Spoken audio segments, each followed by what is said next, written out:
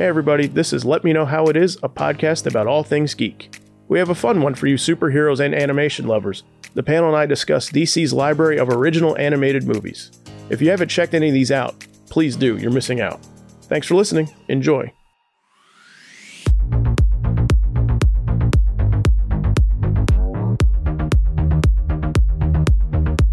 I didn't know that Stephen Root did a voice in Superman Unbound. Who? Stephen Root. As what? It says as Zor-El. Really? Did he have a red stapler? Which one? Superman Unbound? Oh, the Supergirl one. Yeah. Okay. Is that Super one? Or the Brainiac one? That's the Brainiac one. So for this one, we're going to do DC animated original movies that started with Superman Doomsday back in, 2007? I have that right? Yeah, you're right. September 21st, 2007. And they have done... We have the Wikipedia page open. Do we have a number on how many they've done? No. So at the time of this recording, Wonder Woman Bloodlines is going to be the next release. That's well over 23, 24? Something like that. Something like that. Oh, Yeah. doesn't matter. Anyway, so I'm going to open it up to you guys first. So we're going to just talk about which ones we like, which ones we don't like, which ones we sort of like, whichever. I'm Zach Slater. I'm Frank Melman. I'm Tommy Smithereens. I'm Clifton. Who's going to start? I'll start. Since All right. I was going to take mine away. Tommy, you have the floor. Oh, thank you. I apologize, but I have to take away Red Hood. Hands down. Best one they produced. Damn near the most perfect of adaptations from the source material as far as what they took out, what they left in, how they depicted it. I'd argue to say it depicted the story stronger this go round. It was more concise. It conveyed its message strongly. I just love it. I love the fight scenes. I love the message it conveys. I love the people they bring in. I love the villains. I love the added characters. I love everything about this movie. If it had any missteps, it was small and infinitesimal as far as what I thought of it. Like at first, I didn't like the Joker voice, but I grew to love that too. Hell, too bad that's the only thing he's ever done as far as the Joker's voice. That's John DiMaggio. Yep. Yeah. Hell, His voice didn't bother me. I thought I know that some people like that's my favorite one too, and I think if there is a weak component to that movie in the face of the rest of the fan base, I think it's that. Yeah. But I disagree. I think he's really good. I like that he had a different take on it. I think part of what works so well for that one, especially, is the fact that they were able to bring in Judd Winnick, being the writer of the entire that story arc in Batman at the time, made it much made any kind of revisions work really well for the fact that he could basically come in and add to stuff or detract from what he had already done. So I thought it was really a good idea because they don't do that very often. They don't always, for whatever reason, if at all. He pitched that to them actually. Did he really? I remember seeing that in one of the special features that he pitched them doing that as an adaptation, and then basically on a phone pitch, and they were like, "That sounds great." Yeah. Let's do it. Yeah. It's a weird second draft of his own work, which I think is good. Yeah. And I think he picked he was just a good judge, I think, of what worked, what didn't work, what needs to be punched up. What needs to be punched up. I mean, I still think that because you don't really. Part of the problem with and it's not really a problem so much as it's just the way it worked out with the storyline is the fact that in the comic you fold into Infinite Crisis is what happens. Is that where it jumps up at? They get that ending. You get the same sort of ending where it's basically the standoff between the three of them being Batman, Red Hood, and Joker. Mm-hmm. Same thing in the comic, but because Infinite Crisis hits, things sort of go sideways, and then it's basically. They don't get back to it because I don't think Winnick's on the book after Infinite Crisis or during it. It's never revisited. It's not revisited until they do the Red Hood mini that Winnick wrote. That sort of gives a little bit of background on what Didn't Jason pop up in Green Arrow that he was working? He does for a while. Yeah. He does. He does in that too. But there is a Red Hood. Like I said, I think it's a 5 or 6 issue mini with Winnick. That Winnick fleshes out more along the lines of what happened to. I mean, there's an annual too that explains some of what happened to Jason, but there's also kind of a. It's a looking back and then looking forward for the character at that point, where they kind of address the stuff that he didn't get to in Batman. Because I think one of the best things about Red Hood is the last scene of it. Sure. That last. Oh my god! We'll say right now that we're going to spoil every single movie. Yeah. So if you haven't seen it, pause here. Yeah. And go watch it and then come back. And then come back. Because do yourself a favor and go watch it because it's fantastic. Yes. But that last line of, this is the best day of my life. Yeah. In the fucking Oh, suit. man. Yeah. It's No, just, the flashback. The flashbacks is a really nice touch to that movie, and even going to the open, I think distilling death in the family. I'm confused now with the Snyder one, which is Death of the Family. Death in the Family is the one where Robin dies. Yes. Spoiler again, like I said. Distilling that to one scene, which, let's be honest, that story is one scene. sure. Oh, You know what I mean? Yeah. But I thought it was so brilliant just starting off with that one piece of, like, his greatest failure. Oh, yeah. And then kind of kicking off into the story from the book, but having those flashbacks of Jason and as Robin. Like, I just thought it was, like, really, really brilliant the way that they pitched it to people, the way that they showed you all of this stuff as if you were a new viewer, but also, like, adapting, like, all the years and years and years of stuff that you needed to know going into the stuff if you read it. Yeah, there's there's some nice touchstone bits that work really well that aren't really necessarily in the comic run. Yeah, it's not. Yeah. But that are definitely, that I get, like you said, it's a second draft of his work, and the fact that he got to punch up stuff and fix it really, really works well. Like, all the Deathstroke stuff is gone. Yeah. Which I forget that that's in the book sometimes. Yep. Yeah, no, I mean, we got to give props to Brandon Vietti, who directed the movie, also, who went on to do Young Justice stuff and everything like that. I forgot about that. And it's Bruce Greenwood's first performance as Batman, who voices him in Young Justice also. Yeah. But I think, I love Conroy too, and I love, like, all the Batman voices. But I think Bruce Greenwood is so undersold as a great Batman voice. He's good. Yeah. Does that have the knife flip in it, in that fight? Am I thinking that fight? Or Where it's taunts, where it is in that fight. Which fight? Well, there's what are you talking about? At the end? Yeah, it's the end where he's chasing him across the buildings, and then is that the fight I'm thinking of? Like Nightwing, I guess, is it Nightwing or Batman that catches his foot, and then instead of taking him out, he uses the knife that severs his line. Is how many? Oh, it's not that many blades. The chase suite. Yeah, the chase suite. That's right. Yeah, and then it's also bit. And then it's also got that bit with that some people say they lifted from Batman versus the Hulk, that Treasury edition, where Batman that leaps through the car when they're having a fight with the where he leaps through the car. They throw a car at him and he runs right through it. Yeah, he jumps through the windows. Yeah, just but I like the bit where Jason's like he's like, I love watching you fight.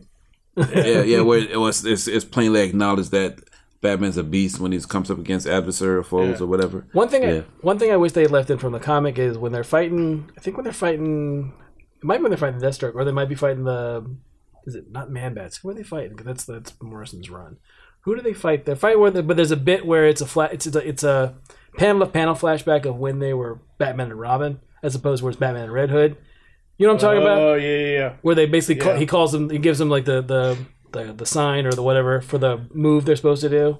And I remember the scene. I can't remember who it is. I mean, it's been years since You're talking about from the book or from the show? It's in the book, definitely. It's in the book. Well, the book, I don't recall as much, but I know there's certain alluding to that where he breaks the guy's collarbone. Is that anything? No. It's more along the lines of, like, they're in the middle of a fight. Like, they're basically at odds, and then they both get into a situation where they have to rely on each other, and it's almost like them reverting back to being Batman and Robin. And Batman gives him basically what the shorthand is of what the next thing he wants him to do. No, I get it. I got you. Which is a nice bit in the comic, but I don't think it really I don't remember it making it into the animated. But still. No, I did not. I know you're talking. I know exactly what you're talking about. The Amazo fight's in there though. Yes. Which the moment you brought it up, Tommy, that was the first thing that jumped up. For some reason, I don't know why. Like, there's a lot of great fights in that movie. Yeah. A lot of them. Oh yeah. But for some reason, that Amazo one jumps out at me. Mm.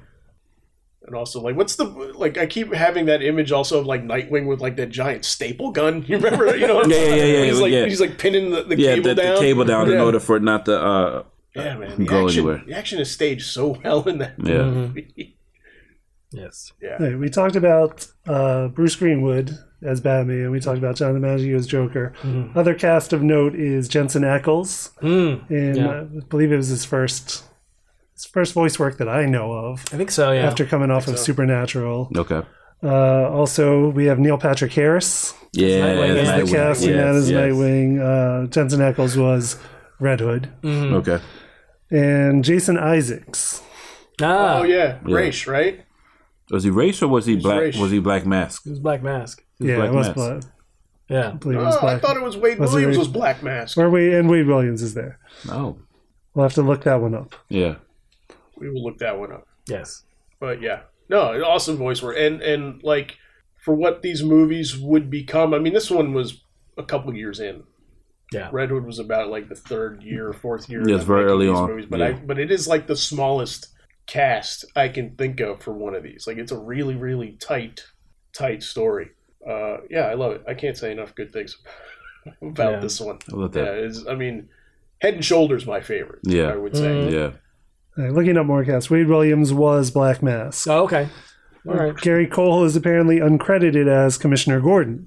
Ah, okay. And Bruce Timm as Riddler, which Yep. I do not That's right. remember that I bit. forgot about Riddler's that. in it? Yeah. He's in it's a flashback sequence with Jason as a kid. Yeah. That's right. Yeah. And Jason Isaacs as Ra's al Ghul. Gotcha. Okay. Awesome one. That's a great one. Also, yeah. I would say, I don't know if it's my next favorite, but Superman versus the Elite, I think, is also a really, really strong one, and I don't think gets the notoriety it deserves. This one is also interesting because this is also written by Joe Kelly, who did the book that this is based off of. Okay. But in my opinion, I think the reason this doesn't get noticed as much is the animation style. Yes.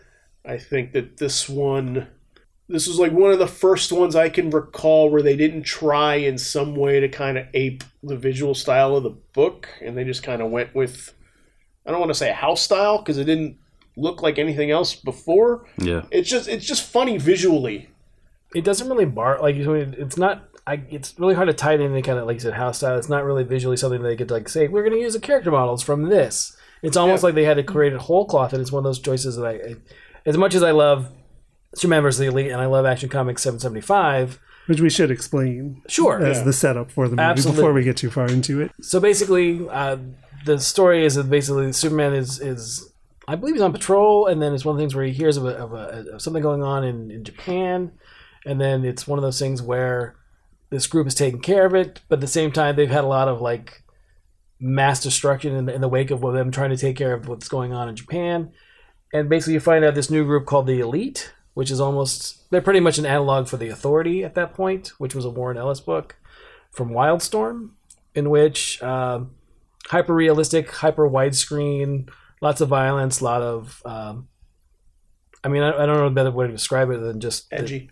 Well, it was edgy, but it was all intentionally edgy. Intentionally so. Yeah. It was definitely one of those books that basically wanted to show, while showing superheroes on a widescreen, it definitely wanted to show somewhat more of a hyper realism of what it would be. Wanted to push some boundaries of the superhero stories at the time, for sure. And what we're talking about is Action Comics number 75 or 775, titled "What's So Funny About Truth, Justice, and the American Way?" A classic Superman story. Right, and it's one of those. Again, it's one of the. It's one of my. Again, when we were doing another episode, we were talking about favorite issues. It's definitely one of my favorite Superman issues, because again, it deals with, the idea of, well, is Superman outdated? Is he not something that should still be, still be lauded? Is it something that we should move away from? And as the Elite becomes more and more extreme and challenges more of what Superman's about, it's a question of whether or not Superman's going to cross a line in order to be thought of as relevant, as well as being able to still be Superman, still do the job. And I think, it's one of those, when I remember hearing, like I think you told me when it was announced that they were doing it, and I was super excited about it because it is one of my favorite issues. It's one of my favorite Superman stories, especially now in the fact that, Superman seems to be, people are like, Superman's passé, Superman doesn't work anymore. We need a Superman that kills. Sure. That's basically it, and that's one of those things where that's one of the things that Superman comes up against in this story, both the animated and the single issue, is the idea of, can you still be a superhero? Can you still be effective and not wipe out your quote unquote enemy? And I do think it's one of those animated that doesn't get the credit it should, because it is a really good story and it's really told well. I just think the style of it is the one thing that really holds it back. Yeah, I mean, it's a funny visual style. I don't want to say bad, because I don't think it's bad at all. I like the look of that movie a lot, actually. But it's not like a Phil Barassa style, and it's not a Bruce Timm style or anything like that. Just kind of its own thing, and they really don't revisit it at all. No, until like Gaslight, when they did Gotham by Gaslight. I think Gotham by Gaslight is probably the closest visually to it. But I like this one a lot. I may like this story more as the animated than in the issue, and I love the issue. I positively love the issue. But it's like Winnick on Red Hood. I think Joe Kelly did a really good job of just kind of cleaning up his own story and running a comb through things and giving us a good second draft of the story with all the fat trimmed out of it. Yeah, I mean, because it's one of those things where it definitely uses a little stuff. It doesn't draw as much from it as in other things, where it basically steals a little bit from like the Justice League versus the Elite, where you bring in Vera, because Vera's not really in that first story at all. It's just Manchester Black and the Hat and the rest of them, as opposed to where in the Elite it's basically it fleshes out more about what he was about and what his deal was, and then what her deal was. And I do think it's funny that Manchester Black has not had much of a shelf life outside of those. I mean, Supergirl, until he appeared in Supergirl last season, but other than that, really hasn't. I mean, it's one of those characters that I'm surprised hasn't had more of a following, because again, Action 775 is such a big, a bigger especially single issue story for Superman. The thing that drives me nuts about it, though, is I could be wrong, but I think in the movie they reveal that Manchester Black, the Union Jack thing, is a tattoo on his chest. And I'm like, what? I'm like, no, that was a shirt. It was a shirt the whole time. He was wearing a Def Leppard shirt, I thought, the whole time. Right. Yeah, I think in the animated they made it like a tattoo under a mesh, like see-through like clubbing shirt. Gotcha. Yeah. That's the one negative for me, in my opinion. And otherwise, I think very, very solid movie that doesn't get anywhere near the love it should. Yeah, it was a T-shirt when he appeared on Supergirl. So they went back to that. But the one thing I will say about the style, I think this one has one of the best opening credits of all, because it had like the Clash looking one. I was going to mention the opening that it starts off strong with a visual style that they had not done on any of the animated movies up to that point. It's one of the most, stylistically daring choices they probably made for an opening was to go with a 1970s punk aesthetic of the roaring music, the different graphic styles flashing quickly through the scenes. Trying to think what else it was. Very Spider-Man Homecoming looking. Yeah, actually, Spider-Man Homecoming did kind of the same thing. Yeah. And Powerpuff Girls. The current Powerpuff Girls opening is in a similar aesthetic. It's true. Haven't seen that. Yeah, it's a really good one. Yeah. All right, so if I couldn't have taken Superman versus the Elite, which I probably would have, right? But we didn't pre-discuss this. That's fine. Sorry. No, it's okay. It's perfectly. There's plenty of other good ones. I would probably say for me, I think I could pick this. You probably could. I was gonna go with. Was it The Crisis on Two Earths? Yes. Okay. That's what I was going to name next. Yes. I mean, that would be. That one is way up there. It's really tough to beat that one. I mean, you've got the what is in the comics were originally the Earth 3 supervillains, the analogs or the archetypes for the Justice League versus the Justice League, and then you get to see the alternate Earths and the whole concept, and you get the pseudo Justice League Detroit, which was nice. You get the Visible Jet. Yeah, that whole scene. The Visible Jet was a nice bit too. You get the evil Marvel family. Yes. Uncle Dudley as a threat. Oh my God. Oh yeah, all that stuff. When you see the Crime Syndicate, this is the first one I think that Phil Barassa designed. Okay. Also, which a lot like his style kind of changes, I think, as it goes on. But like this is very much like what his Young Justice style looked like. But isn't this the first story post death of McDuffie? Yeah, it was by the late great Dwayne McDuffie. Yeah. Well, that explains a lot. Yeah. I thought Doom was the first one he did after he died. This is one that he was a writer. He did 3 of these movies. Yeah, okay. He did 3 of these movies. This is the first of the movies of his that came out. I think Doom was the last one. Right. Yeah, I think Doom was the last one, right? Yeah. So I think Doom was the one that came out after. Yeah. But what makes it even more special was it was a thrown away storyline from Justice League Unlimited, wasn't it? Yeah, it's supposed to bridge the gap between Unlimited, Justice League Unlimited, and then this stuff. And then apparently they didn't. Either they chose a different art style, or they went. No, it was supposed to be. It was supposed to fill in between Starcrossed and Justice League Unlimited. Oh wow! Right. Okay. Which I never caught until I had that pointed out to me, and then I started, and I'm like, oh, wait a minute, okay, right. That's what. Yeah, that's like the Watchtower getting rebuilt, and that's and that's like with the teleporters getting activated, right. and then when Batman is fighting, is it Superwoman? And he calls in for backup, and it's like Aquaman, and really badass Aquaman. Aquaman is an ass kicker. I remember. But like, it made sense that was the bridge for like the huge sprawling cast in season 3. Because it's like Aquaman and like Black Canary. Yeah, I Firestorm. Red Tornado. Red Tornado's part of that crew. Yeah. Nice. No, it's a really good one. I love that. James Woods is fantastic. His Owlman is absolutely fantastic. Mm-hmm. He's one of my favorite performances in any of these movies. Yeah. Other cast includes Billy Baldwin. Yep. Bruce Wayne. Mark Harmon as Superman. He was a good Superman. Gina Torres as Superwoman. James Woods as Owlman. Brian Bloom as Ultraman. Josh Keaton around all the Flash, time as Wally West. Yes, Flash. Yeah, it's one of the things when they did the DCU Online, when they kicked it off, Gina Torres was Wonder Woman for the voice of that, and then they've since then gone back and dubbed her stuff with Susan Eisenberg. Oh, really? Yeah. Susan Eisenberg is now like the voice throughout for all of the DCU Online. Wonder Woman. Yep. Oh, I didn't know that. No, I don't know what it was. One of the things. Gina Torres is really good. She is. No, she's fantastic. She's good too. But yeah, it's one of those.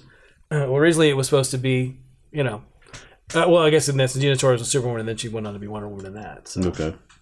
But yeah, no, I love this one. Again, it's a fairly loose adaptation of, was it Earth 2 by Grant Morrison and Frank Quitely. Frank Quitely. Yeah, the graphic novel. Good book. It's a good book too. It's a great book. Trying to reintroduce the idea again of the Earth 3 supervillain, the crime syndicate. Crime syndicate. Yeah. After they killed the multiverse. Yes. After Crisis. They're slowly teasing it back in. Yes. So it's okay if we have a multiverse full of characters and ideas. Right. So. Yeah. But yeah, I absolutely. think what DC's going through right now. Yeah. Also, like, I was thinking about this today. Every time they try and pare it down, within a couple of years, like all of those ideas start making it back in. Right. Like, well, there's a lot of good ideas, and it's a potential way to tell them. So. Yeah. Absolutely. So it's one of the things where, like I said, to me, it's until DC decides to do like a JLA, JSA proper crime syndicate anything. Yeah. Whether that's in the movies or whether through another animated, whether they decide to do something like that, because they haven't really done. I mean, other than outside of like Young Justice and stuff, they really haven't done anything with the movies of like the JSA. Yeah. Like I still think, we start talking about potentials. I still think like Golden Age would be a fantastic one to do. They would never do it. I know they would never do it. James Robinson. Yeah, that one. That would, oh my gosh. Yes. They got to get close to the bottom of the barrel before they I know. Golden Age even comes up. I understand. We'll get what's his name They've before. been doing these 12 years though. So. Right. Well, I'm saying, we can't just do Superman, Batman, Justice League for the rest of our lives. But what's the one where they played the owl, the bat, and...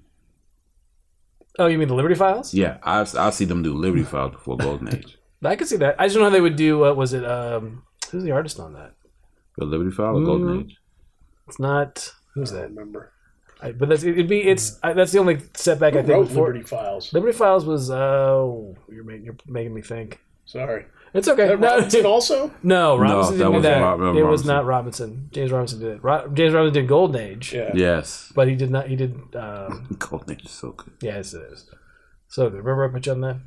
Yes, you did. I need something to read at lunch. What can I possibly read? Here you go. I was like, what? Pull out a great story out of that. I don't know. Yes, that was a good one. So engaging. But like I said, I would love to see them try and do either. There's Virtue and Vice they could do, the JSA JLA crossover one with the 7 Deadly Sins. I love that one. That's a great graphic novel, right? That's a great one. But, Carlos Pacheco. But there's no way they're doing that voice cast. That's like damn near 20 people alone in that book. Did you find it? B. Clay Moore. Okay, yeah, it's not somebody. Yeah, it's not someone that you would normally associate with like the Justice Society or DC. Because we get the full roster of the Society and as well as the. Which one is this? This is on your wish list. Right? Yeah, this is like Liberty Files. We swerved into wish list, but God, I love it. Oh my God, I love Richard Weiss. Yeah. Really quick though, so I do want to say the one thing that bothers me about Crisis is the ending with Batman. You blinked. No, That's the one thing. That's the one thing that is a bit tough for me to swallow. Other than that, yeah. Also one of probably top 5. Yeah, I would say easily is that one. Yeah. Easily. Unquestionably. Oh, yeah. Good score, too. Yes. I'm going to blank on the guy's name. It was the guy that did Samurai Jack, the TV show. I remember. Okay. I remember because I bought the score. It was really, really... Anyway. Gotcha. James... I couldn't even get it to you. Yeah. I can find it in one more. Clifton's going to check it out for us. James L. Venable. Thank you. James L. Venable did the score. James I didn't know James Urbaniak. Didn't know his name. Yeah, it's the only one he did, and it's one of those that I'm like, why? Him it's probably expensive as hell. Him and the guy that did New Frontier. That's a good both only too. did one, and both of those I'm like, why don't these guys come back? They're really like New Frontier is a terrific. Did you say it was B. Clay Moore? As writer.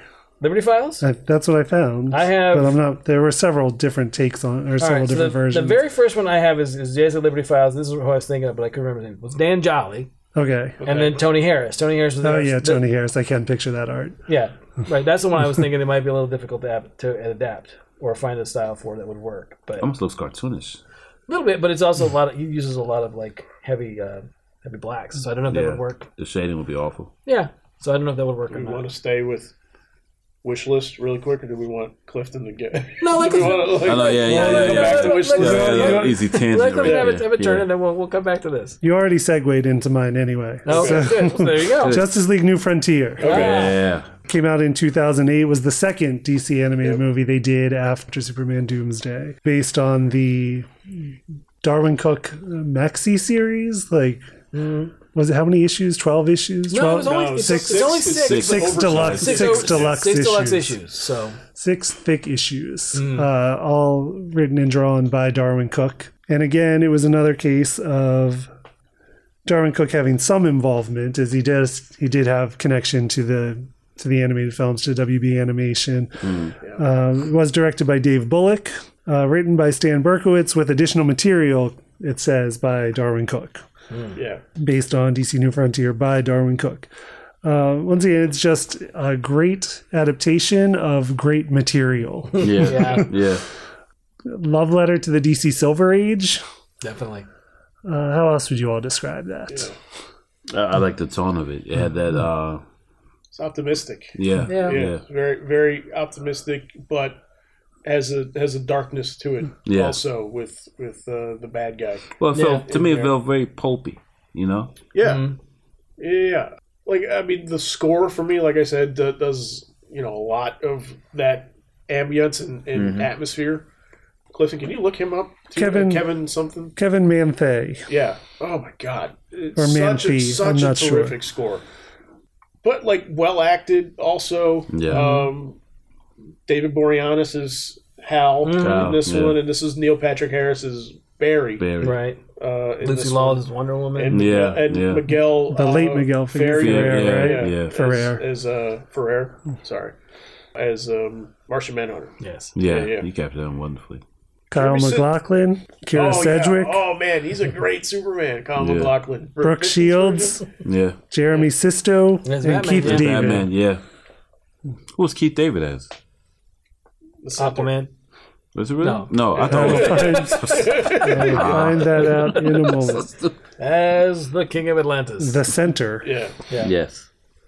No, I think I love New Frontier. I love the book. I think it was, it's a great story. It's a great adaptation of a story. I think the biggest thing about it at the time, as we talked about then, was they just didn't. It should have been two movies. Yeah. They just didn't have enough to let it. It wasn't enough room for it to let it breathe and stuff. That got cut. Not at all. Didn't need to be cut from it. It needed to be like the scene with the losers needs to be in there. Yeah. Oh my God. Yeah. Totally obliterated. Dinosaur Island. The scene with the losers is a tough one to lose. All the John Henry stuff. John Henry stuff is tough to lose. Tough stuff to lose.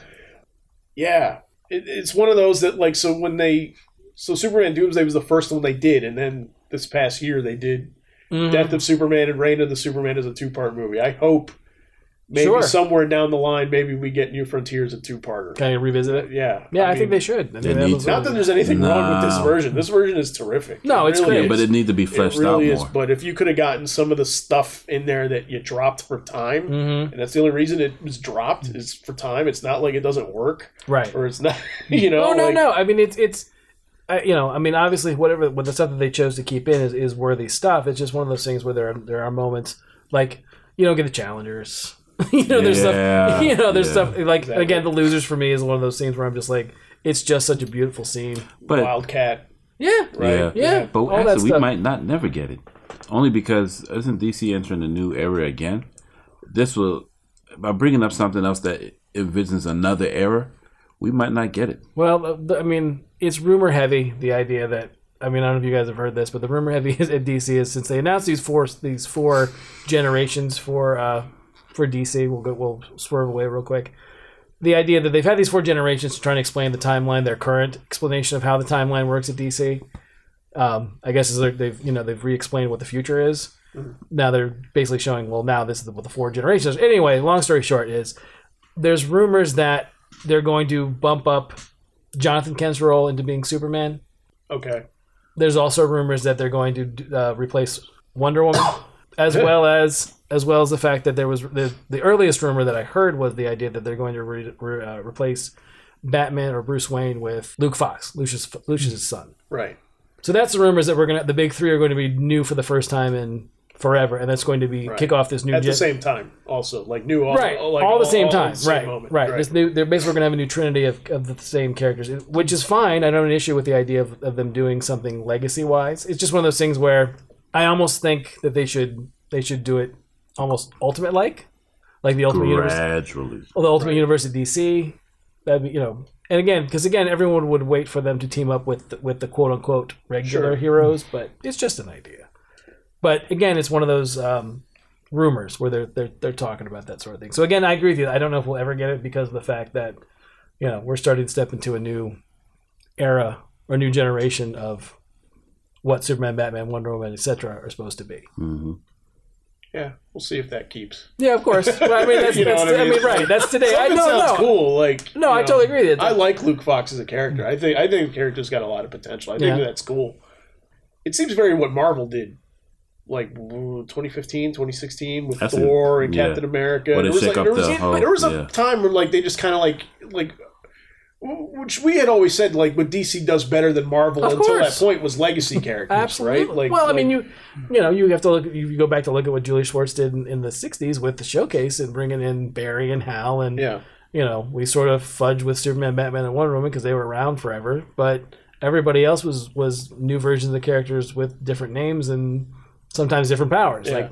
Obviously Ray Palmer is not Al Pratt. For the Atom, it's the Atom in name, but they're two different power sets, so they're two different things that they do. So, yeah, it's one of those things where I'm looking forward to it. I'm going to check it all out. Sure, but, but like we said though, we think DC did at the time legacy stuff better. Now almost Marvel is kind of embracing it more than DC is for a long time. You could argue for a while that Marvel was doing legacy characters with Sam Wilson, Captain America, and with Goddess of Thunder. Yeah, Jane Foster Thor and Ironheart, Iron Man. Yeah. Both Ant-Man as well.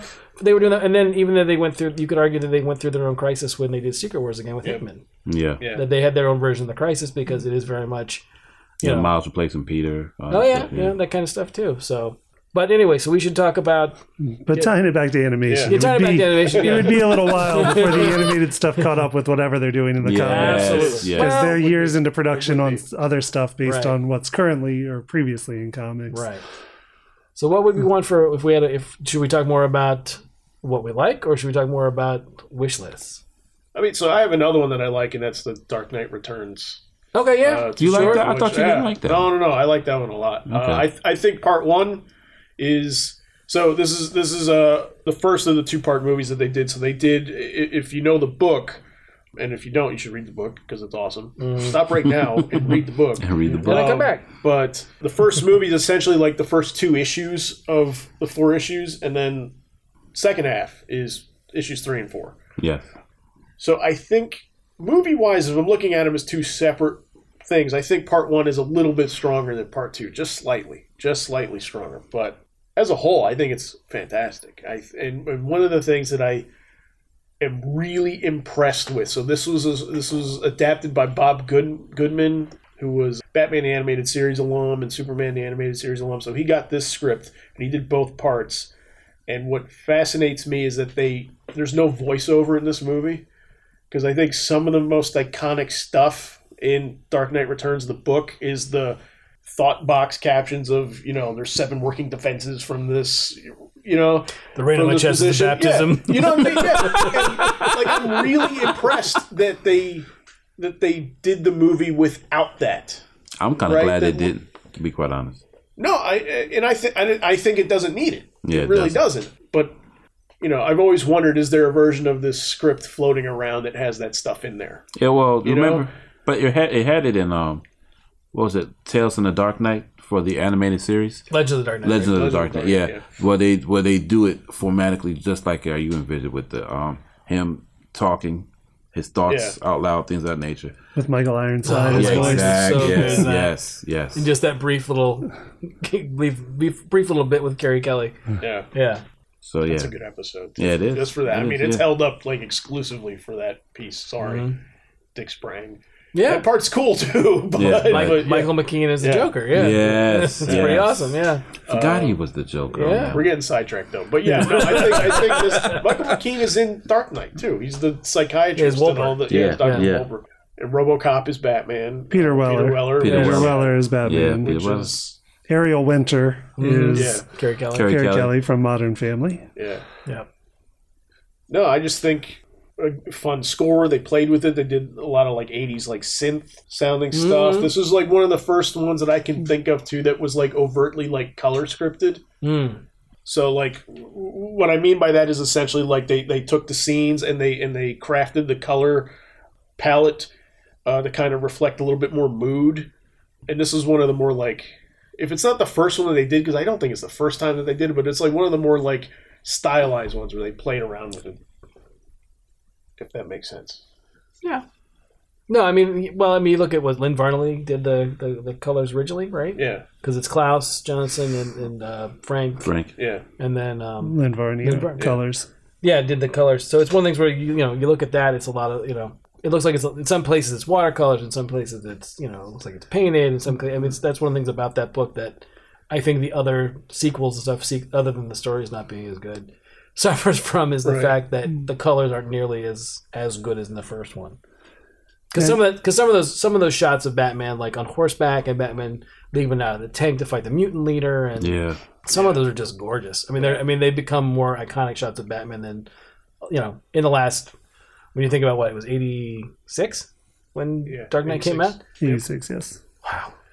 So you're thinking it's been a while. So you're thinking almost a 40-year-old book. A lot of those shots are just iconic shots of Batman that we did, that again are just gorgeous from that time, as well as the fact that. I didn't consider it being that old. And this is a pretty darn strict adaptation, but at the same time, does leave some stuff out, and I think those are all good decisions. So we'll get into maybe some of the other ones that were more strict, almost page for page. Year one. Yeah, year one. Year one is the book. I'll say to a fault. You know what I mean? And year one is my absolute favorite comic book of all time. Yeah, no, but it doesn't. But there's something about the movie where it's it's the book top to bottom with nothing added, nothing taken away, and there's just something. I don't know if it's just the pacing in some scenes is different. Slower. Frank, we talk about the fire escape scene. Mm-hmm. We're there's something about the fire escape scene that makes us we read this differently. I think it plays out. I think it might be direction, because I think it's one of those things where I think whoever was, I don't know who directed. So that one was co-directed. So year one. Yeah. So year one was Lauren Montgomery and Sam Liu together. I just think it's one of those things where it's not. I don't know if it's just the whoever was directing that scene had a different interpretation than the way I read it. Yeah. Because again, it's one of those things where it's something that's it's subjective, because I think when you're directing voice actors and actors in general, it's one of those things where that's one of my, not to get off track and not to go away from animation, to segue quickly to Watchmen, the movie, for example. Right. Like there are scenes in Watchmen that I'm like, I have a totally different read on that scene than the actors do. Yeah. And it can't be this that just the actors take. It's got to be whoever. It's got to be Snyder from directing them. Sure. But I think in the same way, much of the animated series, the animated movie stuff, it's the same thing where you get people. I think it's just either it was the take that they liked or the direction was different, but I think it's just one of those things where it might just be subjective because comics are so subjective to begin with. Yeah, it could be, and I think that there may be something to with the art in there as well. One of the is just that Mazzucchelli is just like has such a different sensibility than what Frank was doing, and I think Frank it's played a lot looser.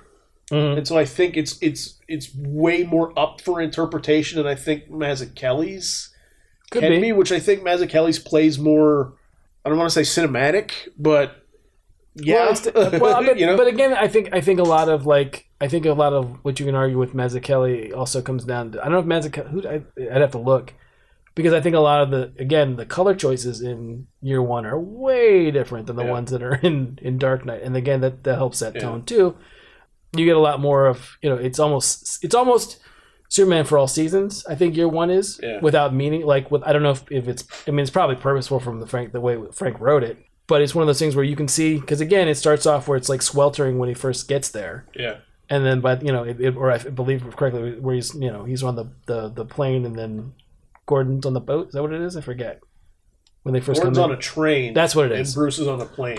Yeah. But it's one of those things where the different. I mean, you can see. Like, you can tell it seasonally moves through the story as opposed to just being set. But the color, like I said, the color palette that's used in Year One is a totally different thing the way that Dark Knight is set up. Yeah, one that they didn't really, I don't think, stuck to as well. No. With like, there's a couple of choices in Year One that I think of, and it's brown. It's a very brown book. Sure it is. The occasion, with the exception of a couple of Selena stuff on the street, and it's a little bit neon and the scene with Skeevers and stuff like that, and where it's like it's very purple and pink and a lot of neon stuff like that. But the movie does. I don't think they played if they didn't play with color scripting and air quote lighting. I'll say like maybe as much as they should have. I thought with that one. And again, it's not a bad movie. It's not at all. I mean, it's the book, like I said, top to bottom, which is a great book. Didn't we see that? There's just something about it. Didn't you and I and Cliff? Is that the one we saw in New York? Did we watch all that in New York, or did you see the Catwoman short in New York? The Catwoman short. Was that what it was? They premiered Year One at San Diego earlier that year. Right. Yeah, that's right. That's where we got the Catwoman short because they didn't want to fluff anything with Year One, and it came up short, and they wanted to give fans something else. Right. That's where we got the Catwoman showcase. That's right. Before I forget that, I did want to say that one of my favorite things about Dark Knight Returns as an animated. I think Michael Emerson's fantastic as a Joker. Yeah. I think he's really good. Yeah, he's great. I think it's a very understated, especially for the way he's portrayed for most of like his appearance until he finally kicks back in once he knows Batman's active again. Yeah. I think he's fantastic as a Joker. I think he does a really, really good job. Another MVP in Dark Knight Returns is Christopher Drake, who we mentioned in the music before. Christopher Drake was the composer on this one, did the score, who has done a lot of the DC Universe scores, and he's always good, but on this one he really stretched himself to commit to the aesthetic they were going for, which was the 1985 sci-fi style, like RoboCop, like Blade Runner, like all the mid-80s great sci-fi classics. He went for a synthesizer-based score, and I believe they told us it was a panel, I think it was New York Comic-Con panel, that he only used instruments or tried to only use instruments that existed in 1985 really cool. to recreate that style as authentically as he could. So it was another case of where they committed to an aesthetic and really nailed it this time. Yeah. Never seen it all in one shot. I know that they did do that 2-disc all as one movie, right? So I don't know how well it flows because I've always watched them separately. True, but yeah, I've always wanted to check it out to see how it looked. I hope they do more two-part movies though. I like that it gives them a little bit more elbow room. Yeah, I think you get a lot of you get a fair amount of little moments there. Yeah. I remember when it was not the last time I saw him, but the time before. I think it was last Baltimore Comic-Con. Speaking with Tomasi about Superman, about the Death Superman, and the fact that one of the things is everyone. I don't know if we've all seen it or not, but I'll run it anyway. Does Superman die? He does. He does. Okay. And the Titanic hits an iceberg. Just to let you know. God. But we were just talking about he was like, how did you like it compared to the original? Blah blah blah. And he said, we were talking, and he said that the main thing one of the things that he wanted to keep in there, that he had to fight to keep in there, was the part with Bibbo saying the prayer. Oh yeah. Oh boy. Yeah. Good. I'm happy he won that fight. Yeah. He's like, because he was teasing me, like we were talking. I said, one of my biggest things about that was it was cool to see. Not that I didn't want to see the DeMatteis Giffen League go up against Doomsday, but having the quote unquote original or main league try to go against Doomsday made it that the stakes that much bigger, because they have a different power set. They're much more powerful than the Giffen DeMatteis League. Yeah. He said, yeah, the one thing that they wanted me to cut was the Bibbo stuff. They didn't want it in there. They didn't think it worked. And he's like, I fought and fought and fought, and they finally acquiesced and gave it to me. But I'm like, that's a tremendous part of that movie. Is. Why would you? He's like, I don't know. He's like, they just didn't want it. Well, I mean, and they left it in. Thank goodness. Yeah, right. Absolutely. I mean, thank goodness he won that creative battle. But because that's one of my favorite moments ever from. Oh, it's great. Superman, from the death of Superman stuff. Yep. Yeah, I think the big problem with that movie, in my opinion, though, is I wish that they didn't try and put it in that New 52 shared Justice League. Sure. Like I don't know why they didn't just do it as its own standalone thing. Yeah, I agree with you there. It should have been its own thing. It shouldn't have been reliant on, war and Throne of Atlantis and all that stuff. No, I don't think it needs to be part of that at all. Like, but, I mean, it's a stupid nitpicky thing, but it drives me nuts that. Because they went with the New 52 costume, which I hate. Sure. I absolutely hate the New 52 Superman costume. I don't like Superman's onesie either. Right, but in that costume, though, the Superman emblem on the back of the cape is black. Right? Right. Instead of the gold one. Sure. And I'm like, and that's like one of the most iconic covers ever, is the cape just sitting on the wooden stake, like flapping in the wind and stuff like that. And I'm just like, you didn't like the most important visual, I think, in this entire piece doesn't stick the landing for that, because they have to shoehorn the stupid costume that they've already walked back. Yeah, I agree with you. Yeah, it's true. Yeah, and by the time I think maybe by the time it came out, he wasn't wearing that in the books anymore. No, they had to reverse it and say we made a mistake. Well, without saying a mistake, they reversed it. So. Yeah. No, I agree with you. It should have been its own thing and not been tied to what they were doing in the rest of the animated stuff. Totally agree there. Is that the one Tomasi wrote? He wrote that one only. He wrote that one only. He didn't write the second one. No. Okay. So I guess we've kind of gone into a little bit of the ones that, we like now, but have some issues, or we just outright don't like. Cool. Well, I mean... Can I say something real quick? Sure. Honorable mention. Yeah. I was going to say I liked Superman Batman Apocalypse. Oh, it's a great one, too. The fight scenes alone. That's the strongest we've ever had, Big Barda. Right. Oh, that fight with the female Furies is such a good fight. Yeah. As far as fight scenes go, I mean, hell, how many times do we see that's a good one too. The Kent family farm get obliterated? Yes. Yeah. I mean, Andre Braugher's Dark Side's pretty great. Yeah.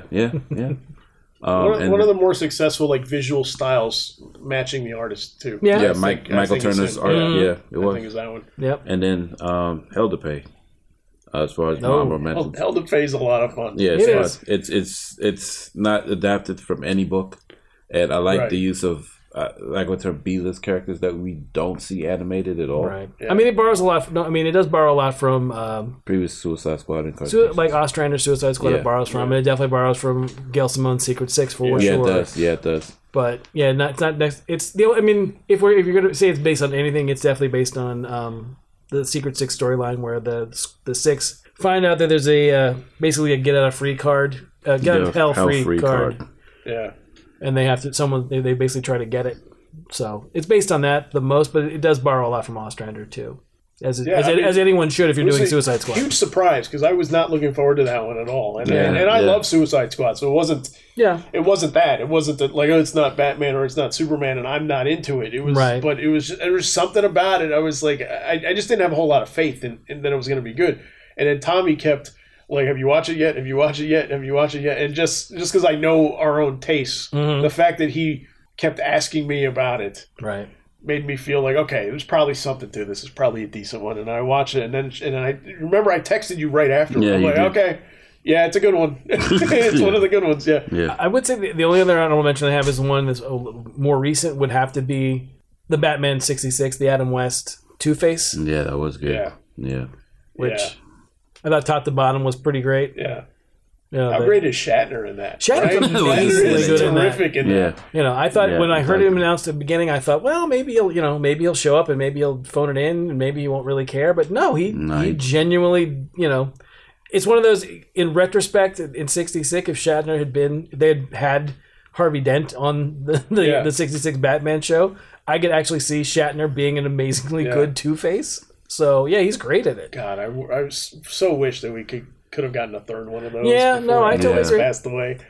But even the fight at the end is so uncommonly a Batman Adam West fight. It's an actual fight between Batman and Two-Face, and it really does come off as legitimate as opposed to just the big sound effects in the air. Yeah, those are good ones. So I'm going to lightning round a couple of honorable mentions also that I think are super, super good. Okay. And I'm going to say the Wonder Woman movie. That was the fourth one that they did that Gail Simone did the script for. It's a great one. And Kerry Russell. Laura Montgomery directed. I think that one is terrific. I really wished that the Wonder Woman Bloodlines, that's the next one coming out, I really wish that was a sequel to this one. Mm-hmm. But I don't think it is. Not from what I've heard. Because the end of Wonder Woman, you get that nice little tease with Cheetah, right? Yeah. You get it at the end. So I'll say that one. Also, Wonder Woman is a great one. We're getting kind of in the B+ range at this point, but I think Assault on Arkham is a fun one too. It's strong. And I'll say Gotham by Gaslight. I was really surprised by Gotham by Gaslight's an interesting one, whereas I don't think anybody remembers the story. No. Outside of just the plot. It's just Batman versus Jack the Ripper, and that's it. Yeah. And what I liked about that one is that they had room to kind of play around with it. Yeah. So those are my. I don't think I'm blanking on any of the other ones. So so which are the ones that we think don't nail? That you can stay away from. I'm going to give lightning rounds some good ones. Okay. I'm giving my lightning rounds to the showcases, which were the short films that they would do and attach to some of their other releases. So, I mean, some of my favorites are the Spectre they did, which was done very much like a 70s horror comic. Yeah. There was also the Green Arrow, which was directed by Weissman, right? Written by Greg Weissman. Yes. Joaquin Dos Santos, I think, directed all of those. Yeah. And Joaquin Dos Santos is a great director. Yeah. His action is terrific all the time. All the time. I need more.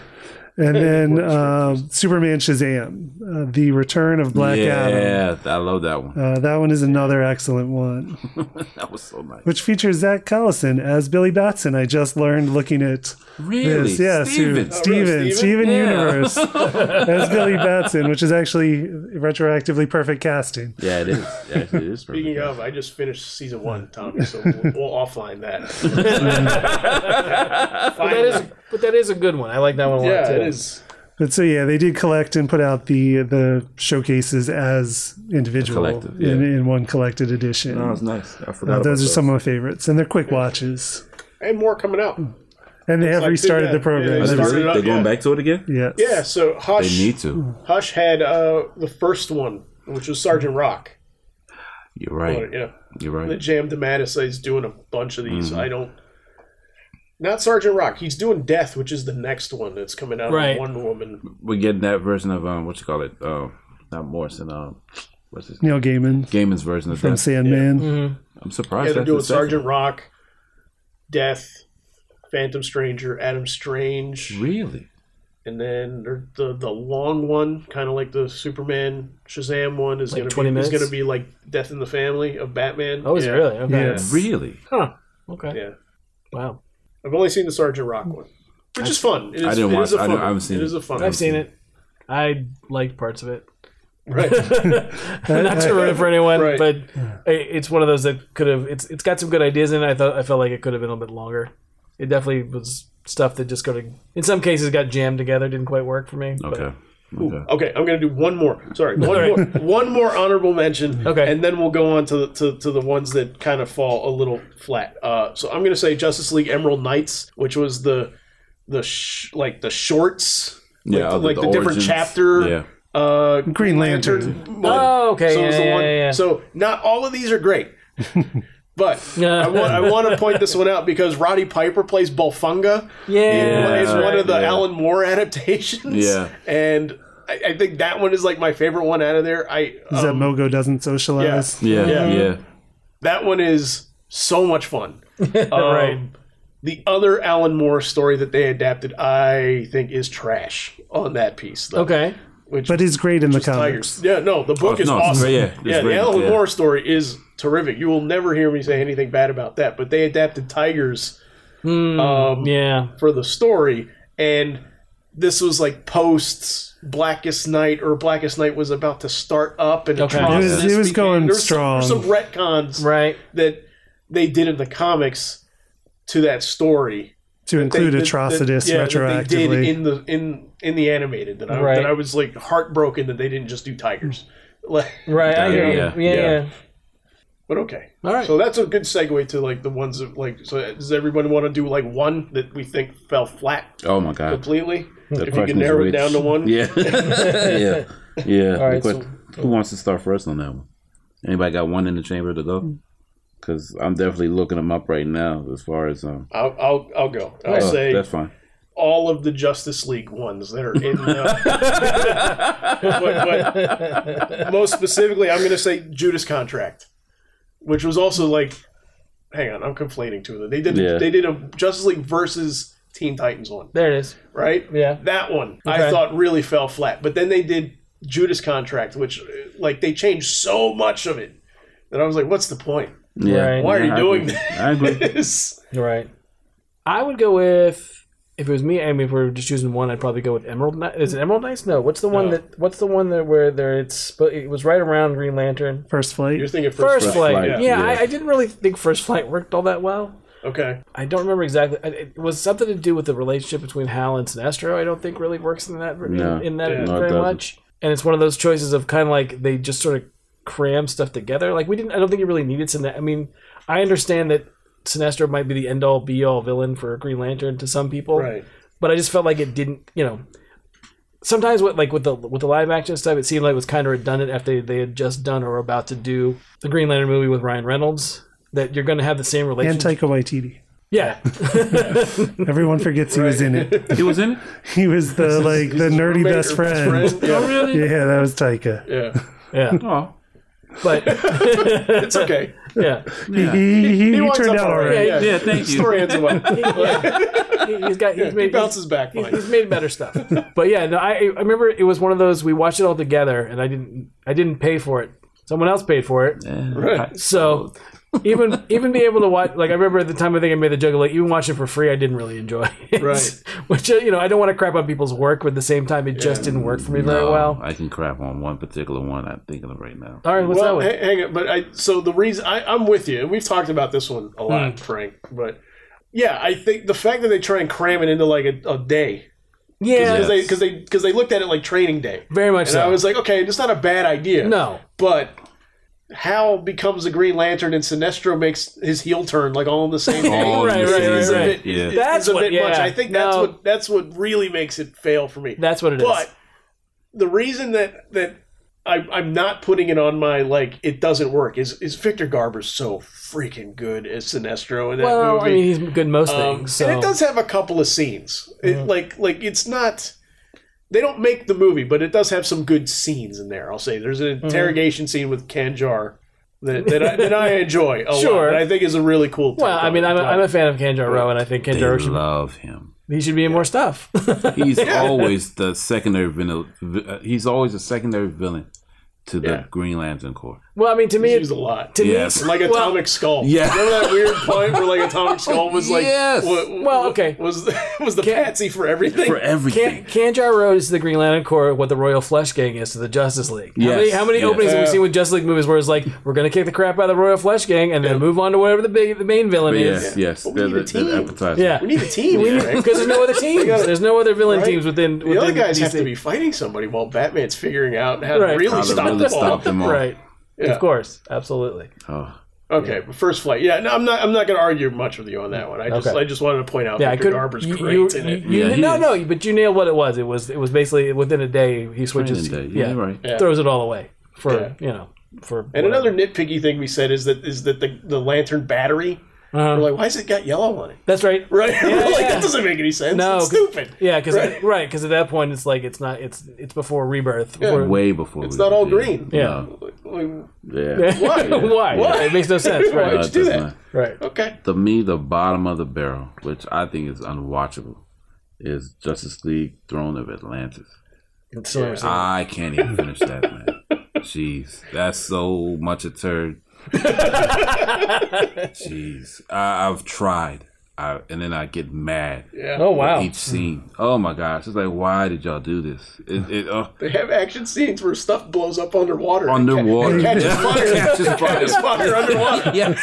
Really? Yeah. Oh wow. Oh my gosh. Okay. So we watch It's you just like burning underwater. in the It's water. an open flame. Yeah. I was like, wait a minute. Is it kind of like the scenes in G.I. Joe where the ice falls Yes. in the water? Yes. In the water. Yes. Yes. Where they blow up. Yes. Yeah. Oh. They blow up ice and the ice sinks. sinks. Yeah. Yeah. Yes.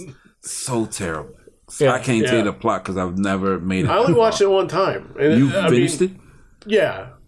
I've seen it Once. once as well. Yeah. I mean, my only thing about those, like that and Justice League War before it, Yes. they just didn't feel like it was something they necessarily wanted to do. I feel like it was something that was pushed upon them. And I have no idea if that's true or not. No, it's so. just, Well, it comes across like it was what was going on in the comics a little bit before. They were doing such a hard push to New 52 in the comics, and then it shows up in animation and just makes you feel like there was a directive that was not necessarily the WB Animation's choice in doing it. And I'll stick up. So this is also when James Tucker was taken over and Bruce Timm wasn't doing these anymore. So I'll defend James Tucker, who I like a lot. I love Brave and the Bold.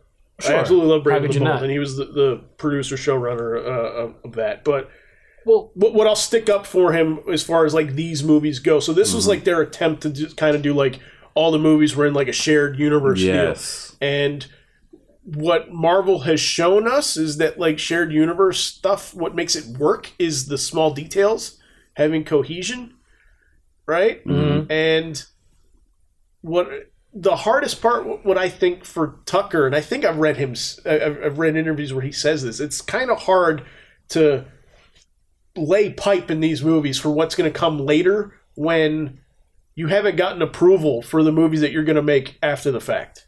You know what I mean? Right. So they're making War, and they can only lay so much pipe because they don't know what the next Justice League movie is going to be necessarily, and they have to get all that stuff approved. So like I can't imagine what it would be like to have to. I'm doing this big sprawling universe, and all of it's connected to each other, and then I go and I pitch this, and they're like, no, you're not going to do that because we need to do another Batman movie. Well, I mean, I agree with you, but I think the unspoken elephant in the room for them, as well as we've talked about plenty of times, is the idea that there just seemed to be a very strong push at DC for Jeff Johns related material to be made into animated films. You're not wrong. And that's the truth. And I think I agree with you that maybe they didn't know for sure, like maybe they're laying pipe in this big universe of stuff that they want to do, or they're putting in the work or whatever, and they don't know what's going to come to fruition. But when you start with the first thing that you do is the reboot, the Justice League reboot for New 52 of the Jeff Johns stuff, and the next thing you do is Throne of Atlantis, which is like 7 through 13, I guess, of Justice League. I think, I don't know for sure, but if you're following the graphic novels that are given to you for New 52, and that's your big push, you're all in. You're putting all your chips on this line. I would imagine the next thing I think in the storyline is the beginnings of like the Secret Society or Legion of Doom or whatever. That would only make sense. And why they didn't lean into that, I don't know. But again, they had to go. But then again, DC as a line went through Rebirth, and they basically started to walk back a lot of decisions they made in New 52, which is a show in and of itself for another time. Right. But it's one of those things where I get what you're saying, but I think whether it was a decree or not, there was definitely a push for that stuff. But again, why they didn't try to do a 2-movie set of like Sinestro Corps War is beyond me. I was just going to say that. I think of all the stuff that you could pick from John's library, like I think they kind of focus on, at least for me, like my least favorite stuff. Mm-hmm. Yeah. Like, you know what I mean? No, like Crisis of Conscience, I think would be super fun to do. Yeah. I think Sinestro Corps, please. I want that. Give me that. They've adapted some of his characters for like they had like Peekaboo in the Flash, and they had I want to say like Tar Pit was one of the other characters they took from Gert? No, who am I thinking of? Who's the one I'm thinking of? They've taken a couple of villains from his Flash run and they've used it in the Flash television show, but okay. But I didn't know what you were talking about for a second there. But I'm just saying it's one of the things where they haven't really and they've taken like the idea of Hunter Zolomon and Zoom and made that into stuff, but they haven't really done like any Flash animate. Like they haven't done a Flash standalone animated movie, right, with any of the John stuff. Which I think and I think that they know that people are clamoring for that stuff, but at the same time, like only the Superman, Batman, Justice League stuff tends to sell really well, and I think Tucker gets around that by like we're gonna do a Justice League one, but this is kind of like gonna be a Flash centric story, like Flashpoint and everything. Which oddly enough, they seem to take a lot more chances with the Lego stuff. Wouldn't you say? Right. With the Lego movies. Yeah. Oh my God. They don't stop making those, regardless of what occurs or what doesn't occur. But I'm just saying, like when they're gonna focus on a particular character, like they had the Aquaman one. Oh, they'll throw it out there. They had the Flash one. Yeah, the Flash one. They had what's her name? Did they have Jessica Cruz? Yeah. Well, she was a character that was heavily in one of the. Yeah, but oh my God, all they have to they don't deter from that. Yeah. As long as this is set creating having that character, they'll make a movie, and the movie will be out quick. The Flash one wasn't bad. Yeah. Yeah, I was surprised. It wasn't as campy or kid-like as the usual ones, but when they had Jason, they had the whole Bat family with Batwoman. Okay. Yeah. Again, the Lego movies, they don't care. They do not care. As long as Lego makes it, they're on board. Yeah, we'll make one for you there. Okay. Sure. Gotcha. Listen, one that didn't. I already covered it. Okay. more in the New 52, the ones that launched their version of the New 52, Throne of Atlantis and more, just didn't hit the mark. No. I want to be Judas Contract. I think I want Tara to die in that one. Like I really do. No, I really do. She's awful. Oh, I couldn't stand. What was the one with they kept cloning his son. Whose son? I think it's Bad Blood. Okay. Oh, where that's the one where Dick. That's Batwoman. Batman. It's either Batwoman's in that. Yeah. Yeah, it's either that one or the one where. Bad Blood's not bad. Bad Blood's not bad. No, it's not Bad Blood. I'm thinking of. It's the one where what's Bruce's son? Damien legitimately beats Slade. Oh, that's Son of Batman. Yeah, that's the first one. Yeah, I can't stand that one. Okay, so hey, I'm going to say one more. Sorry, not a bad one. This is an honorable mention. This is an amendment to what I said of all the New 52 Justice League ones not working, with the exception of Justice League Dark. I like Justice League Dark a lot. Dark is good. I think that's a really good one. That's the only one Batman is a side character. Yeah, it is, but it's not really a. I mean, it's not really a Justice League. I mean, it's technically a Justice League movie, but it's not really a Justice League movie. Sure. You know, it's not like I don't care. Do you? Yeah, no. No, I mean, I know you're not complaining that we get Dead Man in the movie. No, of course not. Yes. No, of course not. No, I mean, I enjoyed Dark. I thought Dark was really. I thought Dark was pretty really well done. Yeah, I thought it was very well done. It's just one of those things where, like, when you say New 52, I mean, I guess it's in there though. It's in there. It's the Jason O'Mara Batman. Yes. Yeah. You know, it is, but it isn't. It is, but it isn't. Right. Yeah. Right. No, it's a really good one. So. Okay, so I think we're going to wrap up. So do we want to do... So I got two ideas for wrapping up. Do we want to do like what we're excited about coming forward, or do we want to do like a wish list movie that we want them to animate? Ooh, no. We should do a wish list movie. Yeah. Okay, wish list. Keeps on topic. Okay. All right. I'm going to think about mine because we said Sinestro Corps and already. Right. That was going to be mine. No, you can say that. I mean, to me, I'm not going to change from what I said earlier, which was Vice... Virtue and Vice. Oh my God! I'm clamoring for a JSA animated feature. That just it introduces you to him well. The whole roster, and then they're comparable counterparts in the league. Are you kidding me? I want that 100%. I would love to see animate Carlos Pachenko's art as well. Yeah, you're talking. This is the Superman Batman. No. This is the one that JLA. It's JLA JSA. Is it Kurt? Kurt Busiek? I think it's Busiek. I'm thinking of the Legion story from Superman Batman. Okay. Yes, that's not what you're talking about. You're thinking of the Jeff Loeb, Carlos Pacheco story. Okay. Yeah, that's a great one. I'd love to see that animated too. But he's talking about Virtue and Vice. But I want to say it's the league and the Justice League and the Justice Society getting together, and then some members of both teams get imbued with the 7 deadly sins. Okay. So then they have to figure out who's imbued with what, and then try and stop them. Okay. Yeah. It's a great story. It's beautiful. It's Carlos Pacheco art. It's awesome. But I want to say I think it's Kurt that wrote it, Kurt Busiek. I want to say you're right. I'll look it up. Okay, look it up. Clifton, do you have one? Yeah, mine is one that we almost had. Okay. Which is the Batgirl Year One story that was actually in development at one point at WB Animation pretty early on, if I remember correctly, based on the Batgirl Year One story by Chuck Dixon and Marcus Martin on art. That's correct, right?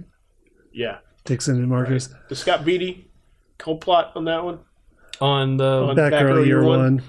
I'm pretty sure. I want to say yes, but I'd have to do the research. That one or Robin? Well, we know it was Chuck Dixon and Marcus Martin on art, and it was in development at WB Animation with Laura Montgomery attached to direct at the time, and then things just didn't work out for the project. They I don't know. Had to do with sales projections of Wonder Woman at the time. There was a rumor that Wonder Woman didn't sell as much as they wanted. Right. So they decided to veer away from a super heroine-centric one, a female-centric title. But I believe Wonder Woman's become like one of the best sellers over time. So it was probably not the best decision they could have made. They weren't thinking long-term. But that's one I would have loved to have seen. And Laura Montgomery is a great director and is doing great stuff still. Went through Legend of Korra, then on to Voltron. And she's supposed to do a Spider-Gwen. Yes, and she was attached to a Sony Spider-Verse spin-off with Spider-Gwen and the other Spider-Women characters. Santos is the sequel. But they split both. But that's what I'm saying. Yeah. That's a whole nother tangent. That's another story. One. Yeah. Frank, you got one? Yeah, I've got one. Actually, it's more along the lines of the Jeff Johns stuff that hasn't been made yet. That again, well, I understand it's not the Justice League or Superman or Batman.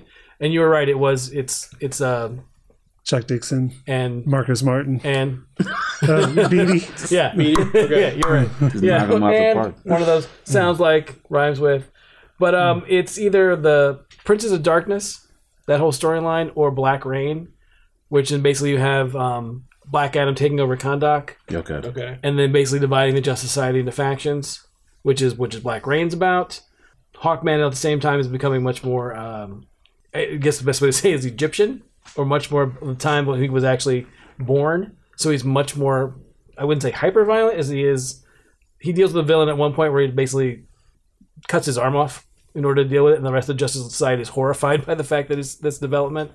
So it plays into a lot of the idea that Naboo and Black Adam and Hawkman were all, and even like a Metamorpho, were all sort of around in the same time in ancient Egypt. And then, but it's the first time like you start to see Black Adam sort of like evolve basically from not really being a villain and not really being a hero, but being more of like kind of like Namor, where he's like an anti-hero. And it's basically this big faction between the various like groups within the JSA. And then Princes of Darkness is Eclipso and Mordru and the Shades in it. Like basically all these characters dealing with the JSA, which is it's another great Jeff Johns story. If he didn't do the outright first 6 issues of JSA, which is you have Mordru as a younger person, as a younger wizard, long before he's in Legion, fighting the JSA, which I thought was really cool to tie one of the first superhero teams at DC with the oldest, the oldest, right? With the kids from the Legion, which is not normally done because normally it's like if it's anything, it's always Superman based with the Legion as opposed to like or the Justice League with the Legion, that kind of thing. So either of those three, I guess, would probably be my choice. Something JSA related. Yeah, so for mine, I was going to say Sinestro Corps, which I do want. It's a great story. And like Long Halloween would be a cool one, but I'm going to just say I'm going to put a showcase for my wish list.